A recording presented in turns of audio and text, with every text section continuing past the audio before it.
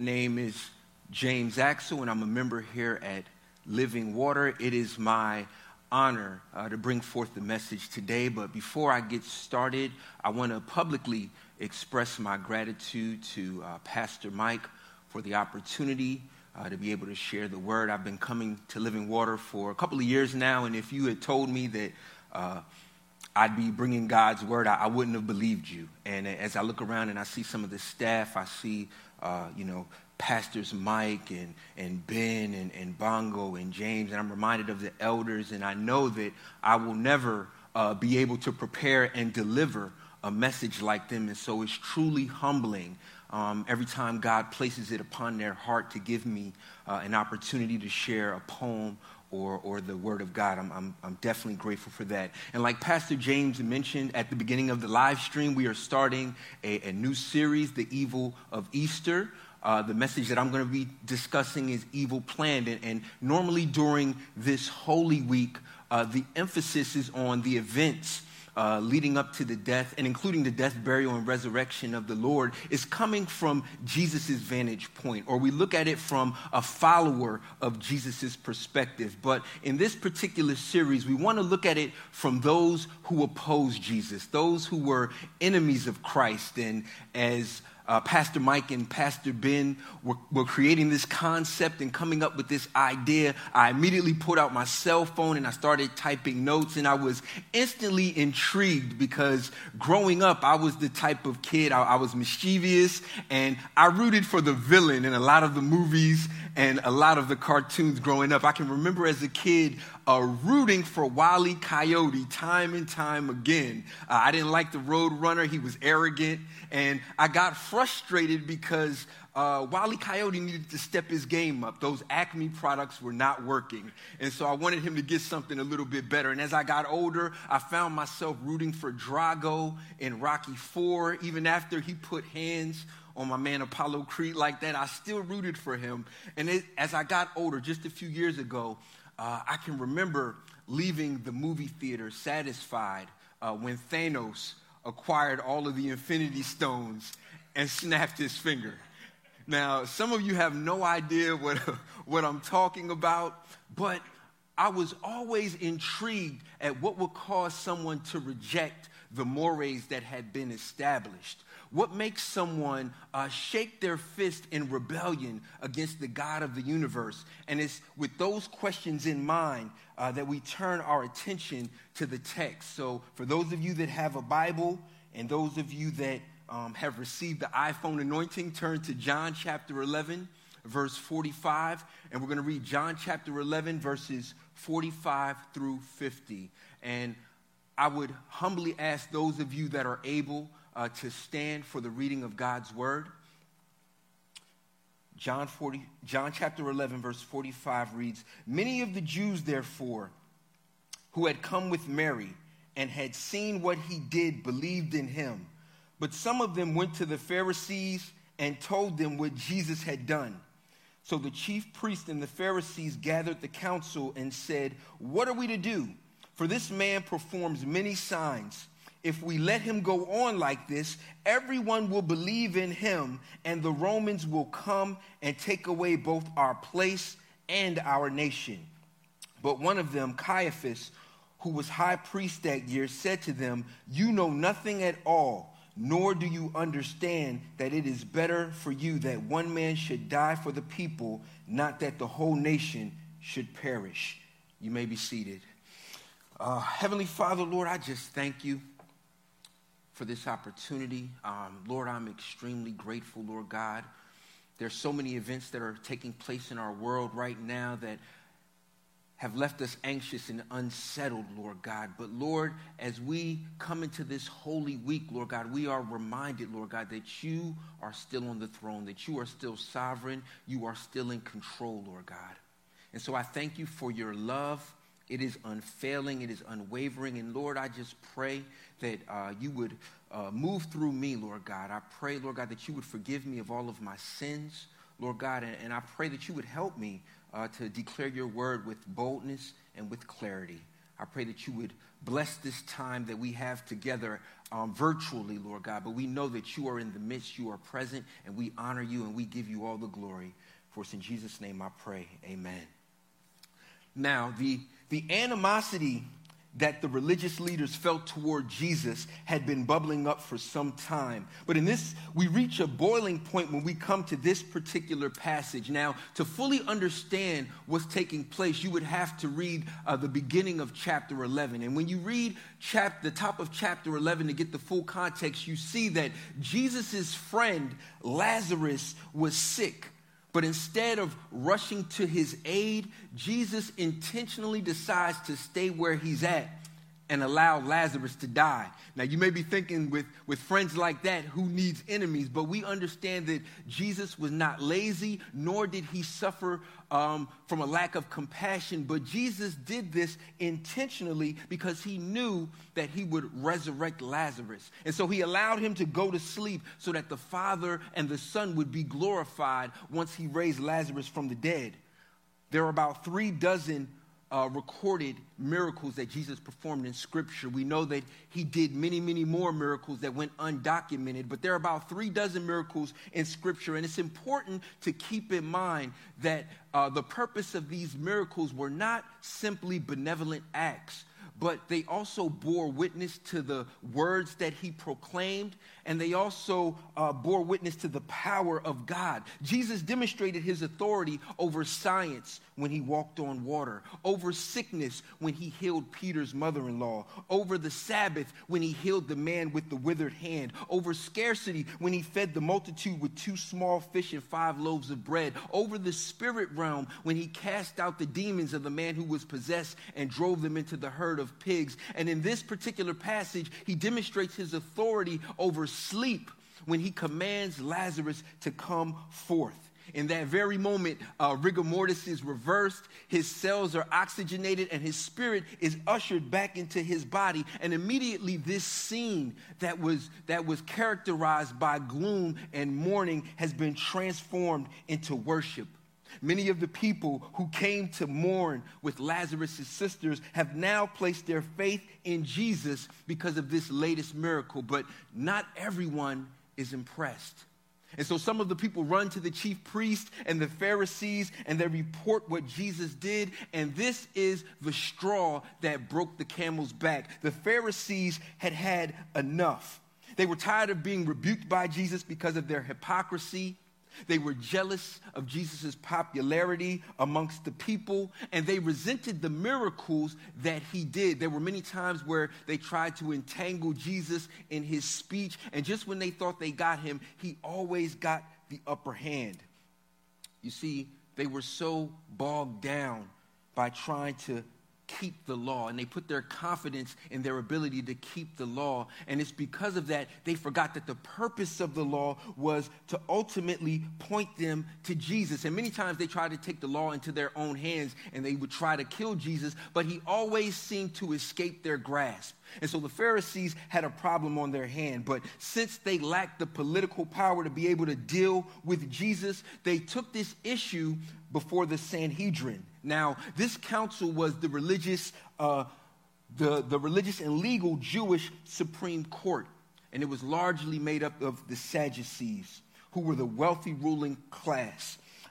They held the office of the high priest, and they were greatly influenced by Greek thought. And it's because of that they had major theological differences in the Pharisees. They scoffed at the idea of bodily resurrection. They didn't believe in angels. They weren't concerned with the spirit realm. Their focus was on living their best life now. And so they had a problem with Jesus because Jesus, they recognized that people were starting to put their faith and confidence in Jesus, and their desire was to remain in Rome's good graces. And so they knew that the more and more people that called Jesus Lord, this could pose a potential threat, because in that day Caesar was Lord, and they wanted to remain in Rome's good graces. So both parties now are working together for one common cause.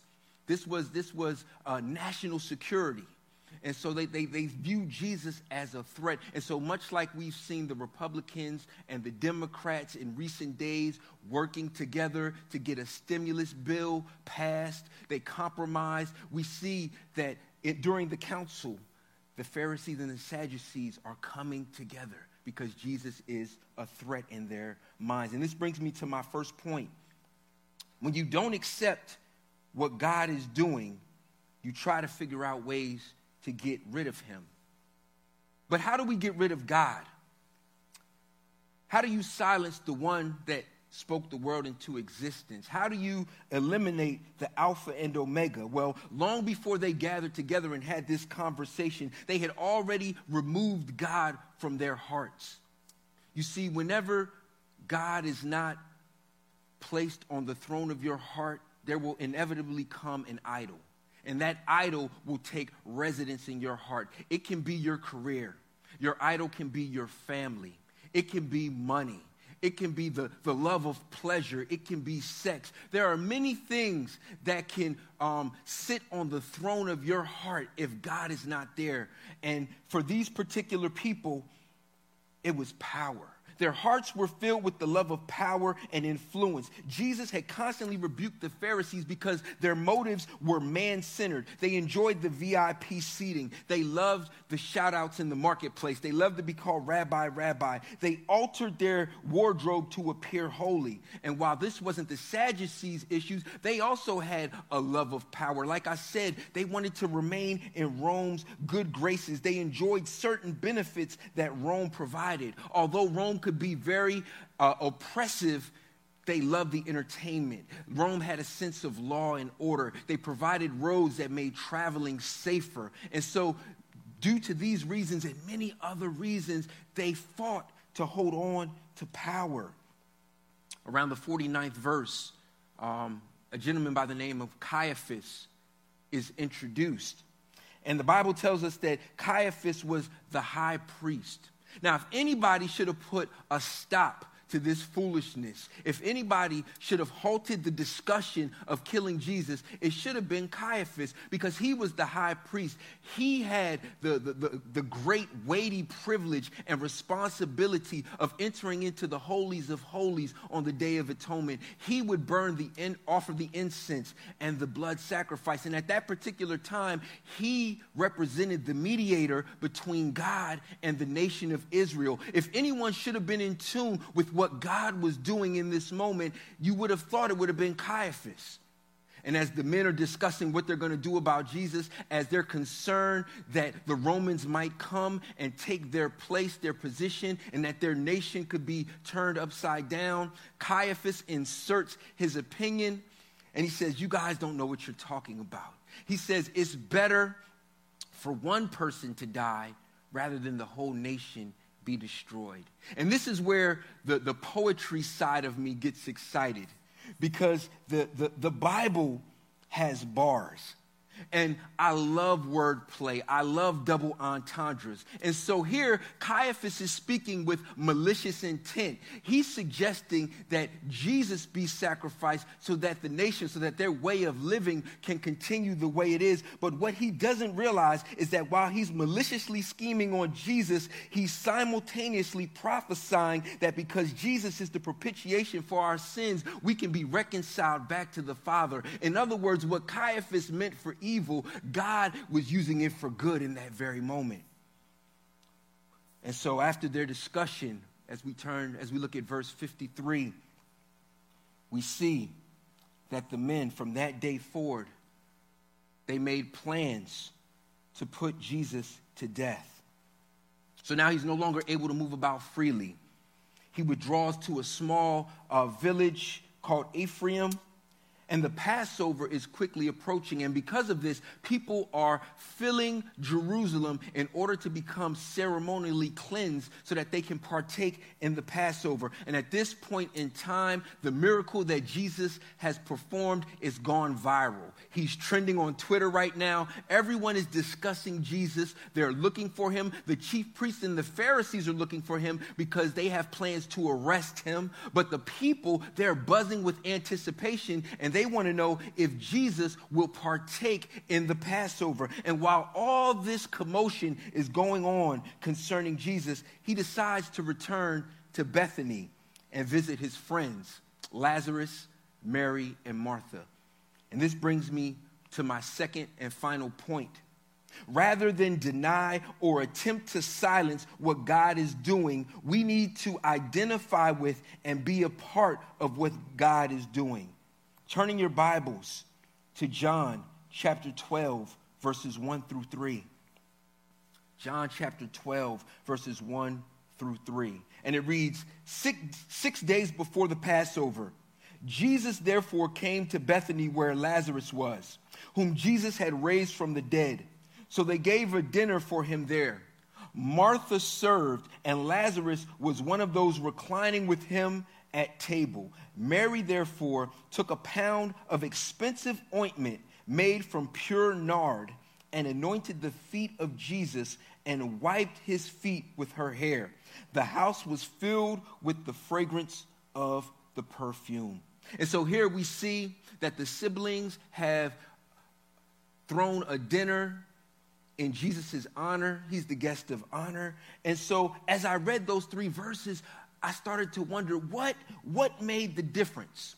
Where some people were planning and plotting on Jesus, what caused Mary, Martha, and Lazarus to honor him and to embrace him into their home and to love on him?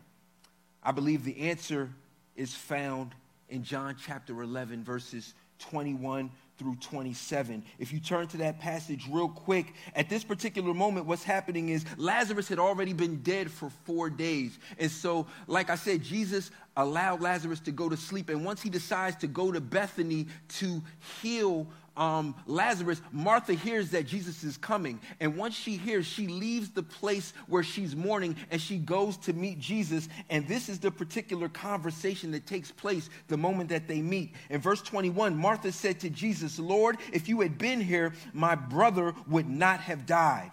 But even now, I know that whatever you ask from God, God will give you." Jesus said to her, "Your brother will rise again." Martha said to him, "I know that he will rise again in the resurrection on the last day." Jesus said to her, "I am the resurrection and the life. Whoever believes in me, though he die, yet shall he live. And everyone who lives and believes in me shall never die. Do you believe this?" Verse 27 is key. She said to him, "Yes, Lord. I believe that you are the Christ, the Son of God, who is coming into the world." And this blew my mind as I read this, because in the midst of deep pain, in the midst of tragedy, her brother has recently passed away, and she doesn't question Jesus' love. She doesn't doubt if God is good, but in the midst of intense pain and suffering, she publicly proclaims that Jesus is the Christ. She places her faith and her confidence in him. And it's because of that in chapter 12 that we find her faithfully serving. She's an excellent hostess. There was a situation in the past where her nerves got frayed. She was serving and she got frustrated and she told on Jesus. But in this particular passage, we see her serving. We see her placing the needs of others above herself. And what about her brother Lazarus? He was dead. There was nothing in him deserving of another chance, but it was simply by the grace of God. It's because God loved him, and it was by God's grace that he rose Lazarus back from the dead. And because of that, we find Lazarus at the table reclining next to Jesus. He's right next to him in communication. He's talking to Jesus. He's listening to Jesus. He's enjoying his company and his presence and spending time with him because of what Jesus did for him. And then we come to Mary, who takes an expensive perfume worth about a year's salary. Now, I love my oils, I love my colognes, but I don't have anything that's worth a year's salary. And she takes this and she breaks it over Jesus' feet. And as she pours it over Jesus' feet, she begins to wipe Jesus' feet with the strands of her hair. That's radical worship. That's such a great sacrifice to take the very best that you have. I remember growing up in Maryland, my parents, they have some fine china that is proudly displayed in the dining room. And I can remember as a kid, sometimes I would come back from playing and I would run into the dining room and I would just pause for a second and I would look at this china. It was in immaculate condition and it was almost like I was at an art gallery. I would just stare at it for a second. I would look at it like it was a Picasso or a Kerry James Marshall, and it was in such good shape because we never used it. We had a paper plate ministry at my house. And although we did have nice dishes, because I know my mom is going to watch this, so I don't want to get in trouble with my mom. We had a nice set of dishes that we would use on Sunday and that we would use for holidays. But this fine particular china, we never used it. But here we see Mary giving her very best to Jesus. She didn't even use this oil when Lazarus died, but she saved it for Jesus. And as she begins to worship Jesus, Judas, who was in close proximity to Jesus but never placed saving faith in him, he takes offense. He considers it a waste. He says that the perfume could have been sold because he had other motives. But Jesus quickly steps up and he defends Mary, recognizing that she is doing this in preparation of his burial. And brothers and sisters, this is a picture of what the church should look like. We see one sibling serving. We see another sibling in communication, listening and talking to Jesus. And we see another one radically worshiping and sacrificing and giving their very best to Jesus because of who he is and because of what he's done. And finally, as we turn to John chapter 12, verses 9 through 11, eventually the crowd finds out where Jesus is. When the large crowd of the Jews learned that Jesus was there, they came, not only on account of him, but also to see Lazarus, whom he had raised from the dead. So the chief priest made plans to put Lazarus to death as well, because on account of him, many of the Jews were going away and believing in Jesus.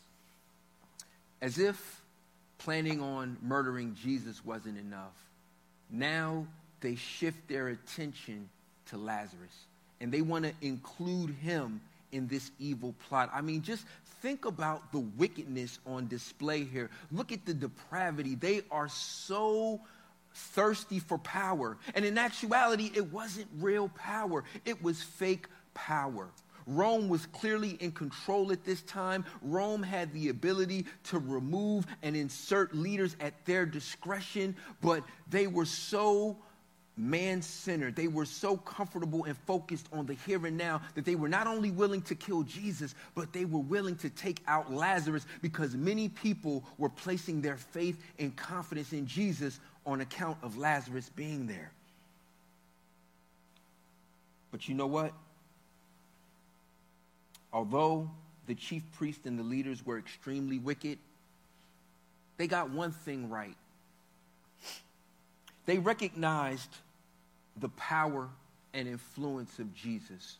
They recognized that an encounter with Jesus was transformational. They understood that they could not take him lightly. They tried to dismiss him in the past. They tried to insult him. They tried to mock and ridicule those that were captivated and followed him. But now they understood that they could no longer take him lightly, because if they allowed him to minister freely, they understood that the world, life as they knew it, would never be the same. You see, their religious, their socio-political ecosystem had been disrupted. Things had been shaken upside down, and now they were grasping at straws, trying to maintain life as they knew it. And brothers and sisters, you and I, those of us that have placed saving faith in Jesus, we have the gospel that can turn the world upside down. even in the midst of anxiety, even in the midst of fear, even while some people try to grasp for power and struggle to maintain the normalcy that they have established, we have a better hope. And that is in our resurrected Savior. And so I want to encourage all of us to be like Lazarus and Martha and Mary. Spend time with the Father.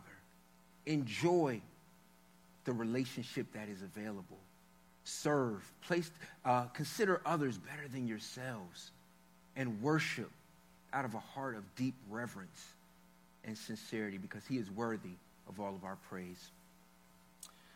Father God, Lord, I just thank you for the opportunity to bring forth this word, Lord God. And Lord, I thank you that you are so good, Lord God, that no weapon that is formed can prosper, Lord God. I thank you that even though the leaders had something in mind, Lord God, you had a greater plan in place. And Lord God, I'm praying that during this time of uncertainty, during this time of fear, where there are shortages and there's uncertainty going around economically, physically, Lord, we know that you are sovereign and you are in control, Lord God. And we recognize that we have to put our faith and our confidence in you, Lord God. May we be unwavering, Lord God. May we be bold in our faith, Lord God. May we trust in you and not lean on our own understanding. Lord, bless those that are fearful. Bless us. Forgive us, Lord God, for the moments and the times that we have bowed down to false idols, Lord God. That we haven't given you the preeminence that you deserve, Lord God. Forgive us for that, Lord God. And we thank you, Lord God, that in this season, Lord God, you have cast down many people's false gods and false idols. You've allowed them to see the smoking mirrors, Lord God. So many times we OD on entertainment and sports. And we OD on these distractions, Lord God. But you deserve our very best, Lord God. We love you. And we give you all the glory and the honor. It's in Jesus' name I pray. Amen.